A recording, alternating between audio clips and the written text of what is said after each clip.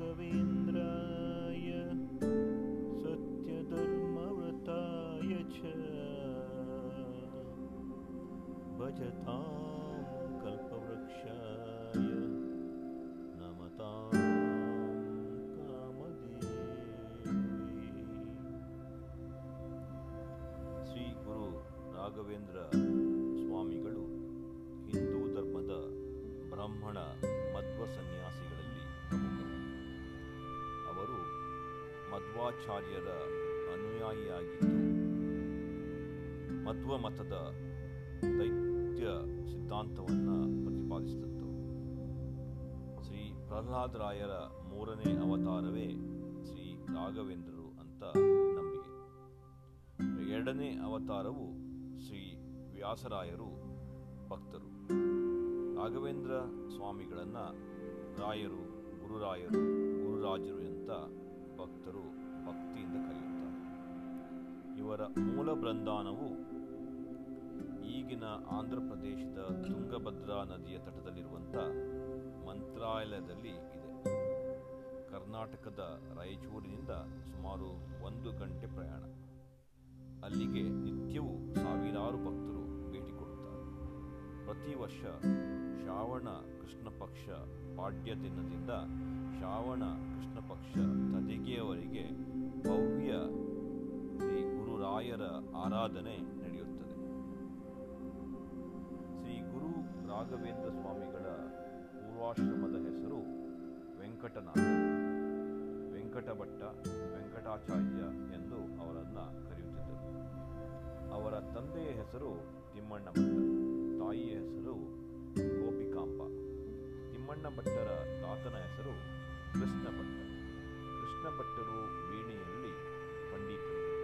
ವಿಜಯನಗರದ ರಾಜ್ಯನಾದ ಕೃಷ್ಣದೇವರಾಯನಿಗೆ ವೀಣೆ ಕಲಿಸಿದಂಥ ಗುರುಗಳು. ತಿಮ್ಮಣ್ಣ ಭಟ್ಟರಿಗೆ ವೆಂಕಟನಾಥನನ್ನ ಬಿಟ್ಟು ಇನ್ನು 2 ಮಕ್ಕಳು ಕೂಡ ಇದ್ದಾರೆ, ಗುರುರಾಜ್ ಮತ್ತು ವೆಂಕಟಾಂಬ ಎಂಬ ಹೆಸರು. ವೆಂಕಟನಾಥನು 1595ರಲ್ಲಿ ಈಗಿನ ತಮಿಳುನಾಡಿನ ಭುವನಗಿರಿ ಎಂಬಲ್ಲಿ ಜನಿಸಿದ್ದರು. ವೆಂಕಟನಾಥನು ಬಾಲ್ಯದಲ್ಲಿಯೇ ತುಂಬ ಬುದ್ಧಿವಂತ ಬಾಲಕ. ಇವರ ತಂದೆ ಚಿಕ್ಕ ವಯಸ್ಸಿನಲ್ಲಿಯೇ ವಿಧಿವಶರಾಗಿದ್ದರಿಂದ ಸಂಸಾರದ ಸಂಪೂರ್ಣ ಜವಾಬ್ದಾರಿ ಎಲ್ಲ ಅಣ್ಣ ಗುರುರಾಜನ ಮೇಲೆ ಇತ್ತು. ಇವರ ಪ್ರಾರಂಭಿಕ ವಿದ್ಯಾಭ್ಯಾಸ ಇವರ ಸೋದರ ಮಾವನಾದಂಥ ಮಧುರೈನ ಲಕ್ಷ್ಮೀ ನರಸಿಂಹಾಚಾರ್ಯರಲ್ಲಿ ಆಯಿತು. ಮಧುರೈನಿಂದ ಹಿಂದಿರುಗಿದ ಮೇಲೆ ಇವರ ವಿವಾಹವು ಸರಸ್ವತಿ ಎಂಬ ಕನ್ಯೆಯೊಡನೆ ಆಯಿತು. ವಿವಾಹ ನಂತರ ಇವರು ಕುಂಭಕೋಣಕ್ಕೆ ಬಂದು ಶ್ರೀ ಸುಧೀಂದ್ರ ತೀರ್ಥರಲ್ಲಿ ದೈತ್ಯ ವೇದಾಂತ ವ್ಯಾಸಂಗವನ್ನು ಮಾಡಿದರು. ಅಲ್ಲಿಯೇ ಮಕ್ಕಳಿಗೆ ಸಂಸ್ಕೃತ ಮತ್ತು ವೇದಗಳನ್ನು ಕಲಿಸುತ್ತಿದ್ದರು. ಯಾರಿಂದಲೂ ಫಲಾಪೇಕ್ಷೆ ಇಲ್ಲದೆ ಎಲ್ಲರಿಗೂ ವಿದ್ಯಾದಾನವನ್ನು ಮಾಡುತ್ತಿದ್ದರು. ಅವರ ಆರ್ಥಿಕ ಸ್ಥಿತಿ ಆಗ ಚೆನ್ನಾಗಿರಲಿಲ್ಲ. ಎಷ್ಟೋ ಸಲ ತಮ್ಮ ಹೆಂಡತಿ ಮಕ್ಕಳೊಂದಿಗೆ ಉಪವಾಸ ಇರಬೇಕಾದಂಥ ಪರಿಸ್ಥಿತಿಯಲ್ಲಿಯೂ ಕೂಡ ದೇವರಲ್ಲಿ ನಂಬಿಕೆ ಕಳೆದುಕೊಳ್ಳಲಿಲ್ಲ ಅಥವಾ ದೇವರ ನಾಮಸ್ಮರಣೆ ಬಿಡಲಿಲ್ಲ. ಒಮ್ಮೆ ವೆಂಕಟನಾಥರಿಗೆ ಪತ್ನಿ ಮತ್ತು ಮಗನ ಸಮೇತ ಒಂದು ಸಮಾರಂಭದಲ್ಲಿ ಪಾಲ್ಗೊಳ್ಳಲು ಆಹ್ವಾನ ಇತ್ತು. ಆದರೆ ಆಹ್ವಾನ ಇದ್ದವರು ಇವರಿಗೆ ಸರಿಯಾದ ಗೌರವ ನೀಡದೆ ಗಂಧ ಅರಿಯುವ ಕೆಲಸವನ್ನು ನೀಡಿದರು. ವೆಂಕಟನಾಥರು ಏನೂ ಬೇಸರಿಸದೆ ಒಟ್ಟು ಗಂಧದ ಕೊರಡನ್ನ ಪದ್ಧತಿಯ ಪ್ರಕಾರ ಅಗ್ನಿ ಸೂಕ್ತ ಪಠಿಸುತ್ತಾ ತೇಯ್ದ ಗಂಧವನ್ನು ಲೇಪಿಸಿಕೊಂಡು ವಿಪ್ರರಿಗೆ ವಿಪರೀತ ಉರಿ ಶುರುವಾಯಿತು. ಹೀಗಾಗಲೂ ಕಾರಣ ಹುಡುಕಿ ಹೊರಟ ಮುಖ್ಯಸ್ಥರು ವೆಂಕಟನಾಥನನ್ನು ಕಾರಣ ಕೇಳಿದರು. ವೆಂಕಟನಾಥರು ಅಗ್ನಿ ಸೂಕ್ತ ಉಚ್ಚರಿಸುತ್ತಾ ಗಂಧ ತೇದಿರುವುದಾಗಿ ಹೇಳಿ ಅದರಿಂದಲೇ ಹೀಗಾಗಿರಬಹುದು ಎಂದು ಊಹಿಸಿದರು ಮತ್ತು ವರುಣ ಮಂತ್ರವನ್ನು ಪಠಿಸಿದಾಗ ಸರ್ವರ ಉರಿಯು ಶಮನವಾಯಿತು ಎಂದು ವೆಂಕಟನಾಥ ಸ್ತೋತ್ರದ ಶಕ್ತಿಯಲ್ಲಿ ತಿಳಿಸಲಾಗಿದೆ. ಶ್ರೀ ಸುಧೀಂದ್ರ ತೀರ್ಥರು ತಮ್ಮ ಉತ್ತರಾಧಿಕಾರಿಯನ್ನ ಹುಡುಕುತ್ತಿರುವಾಗ ಅವರ ಕನಸಿನಲ್ಲಿ ದೇವರೇ ಬಂದು ವೆಂಕಟನಾಥನನ್ನು ಸೂಚಿಸಿದರು. ಈ ವಿಷಯವನ್ನ ಶ್ರೀ ಸುಧೀಂದ್ರ ತೀರ್ಥರು ವೆಂಕಟನಾಥನಿಗೆ ತಿಳಿಸಿದಾಗ ವೆಂಕಟನಾಥನು ಪತ್ನಿ ಮತ್ತು ಮಗನನ್ನು ನೆನೆಸಿ ನಕಾರಾತ್ಮಕ ಉತ್ತರವನ್ನು ಕೊಟ್ಟರು. ಆದರೆ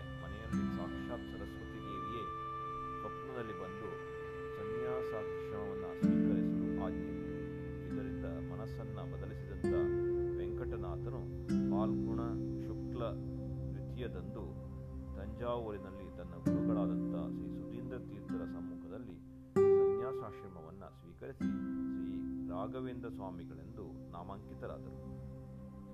ಸನ್ಯಾಸಾಶ್ರಮದ ಸುದ್ದಿ ತಿಳಿಯುತ್ತಲೇ ಮಗನೊಂದ ಪತ್ನಿ ಸರಸ್ವತಿಯು ಬಾವಿಯಲ್ಲಿ ಬಿದ್ದು ಆತ್ಮಹತ್ಯೆ ಮಾಡಿಕೊಂಡು ಪಿಶಾಚಿ ಜನ್ಮವನ್ನು ತಾಳಿ ಶ್ರೀ ಗುರು ರಾಘವೇಂದ್ರ ಸ್ವಾಮಿಗಳಿದ್ದಲ್ಲಿಗೆ ಬಂದರು. ತಮ್ಮ ಪೂರ್ವಾಶ್ರಮದ ಪತ್ನಿಯನ್ನ ಈ ವ್ಯವಸ್ಥೆಯಲ್ಲಿ ನೋಡಿದ ತೀರ್ಥರು ಆಕೆಯ ಮೇಲೆ ಸಂಪ್ರೋಕ್ಷಿಸಿ ಆಕೆಗೆ ಮೋಕ್ಷವನ್ನು ದೊರೆಯುವಂತೆ ಮಾಡಿಕೊಟ್ಟರು. ಶ್ರೀ ರಾಘವೇಂದ್ರ ಸ್ವಾಮಿಗಳ ಪವಾಡಗಳು ಅನೇಕ. ಶ್ರೀ ರಾಘವೇಂದ್ರ ಸ್ವಾಮಿಗಳಲ್ಲಿ ಅನೇಕ ವಿದ್ಯಾರ್ಥಿಗಳು ವ್ಯಾಸಂಗ ಮಾಡುತ್ತಿದ್ದರು. ಅವರಲ್ಲೊಬ್ಬ ಬಡ ವಿದ್ಯಾರ್ಥಿ ತನ್ನ ವಿದ್ಯಾಭ್ಯಾಸವನ್ನು ಮುಗಿಸಿ ಹೊರಡುವಾಗ ರಾಯರಲ್ಲಿ ಬಂದು ತನ್ನ ಬಡತನ ಕಷ್ಟವನ್ನು ಅವರ ಬಳಿ ಹೇಳಿಕೊಂಡ. ತನ್ನನ್ನು ಅನುಗ್ರಹಿಸಬೇಕೆಂದು ಹೇಳಿಕೊಂಡಾಗ ಸ್ನಾನದ ಮನೆಯಲ್ಲಿದ್ದಂಥ ರಾಯರು ತಮ್ಮ ಬಳಿ ಕೊಡಲು ಏನೂ ಇಲ್ಲವೆಂದರು. ಆಗ ತಾವು ಏನು ಕೊಟ್ಟರೂ ನನಗೆ ಮಹಾಪ್ರಸಾದವೆಂದು ಒಂದು ಇಡೀ ಮಂತ್ರಾಕ್ಷತೆಯನ್ನಾದರೂ ತಮ್ಮ ಕೈಯಿಂದ ದಯಪಾಲಿಸಬೇಕೆಂದು ಭಕ್ತಿಯಿಂದ ಬೇಡಿದಾಗ ಅದಕ್ಕವರು ಅವನಿಗೆ ಮಂತ್ರಾಕ್ಷತೆಯನ್ನು ಕೊಟ್ಟರು. ಮಂತ್ರಾಕ್ಷತೆಯನ್ನ ವಿದ್ಯಾರ್ಥಿಯು ಮಹಾಪ್ರಸಾದವೆಂದು ಸ್ವೀಕರಿಸಿ ತನ್ನ ಊರಿನ ಕಡೆಗೆ ಹೊರಟರು. ದಾರಿಯಲ್ಲಿ ಕತ್ತಲಾಗಿದ್ದರಿಂದ ಒಂದು ಮನೆಯ ಜಗಲಿಯ ಮೇಲೆ ಮನೆ ಮಾಲೀಕರಲ್ಲಿ ಅಪ್ಪಣೆ ಪಡೆದು ಮಲಗಿದರು.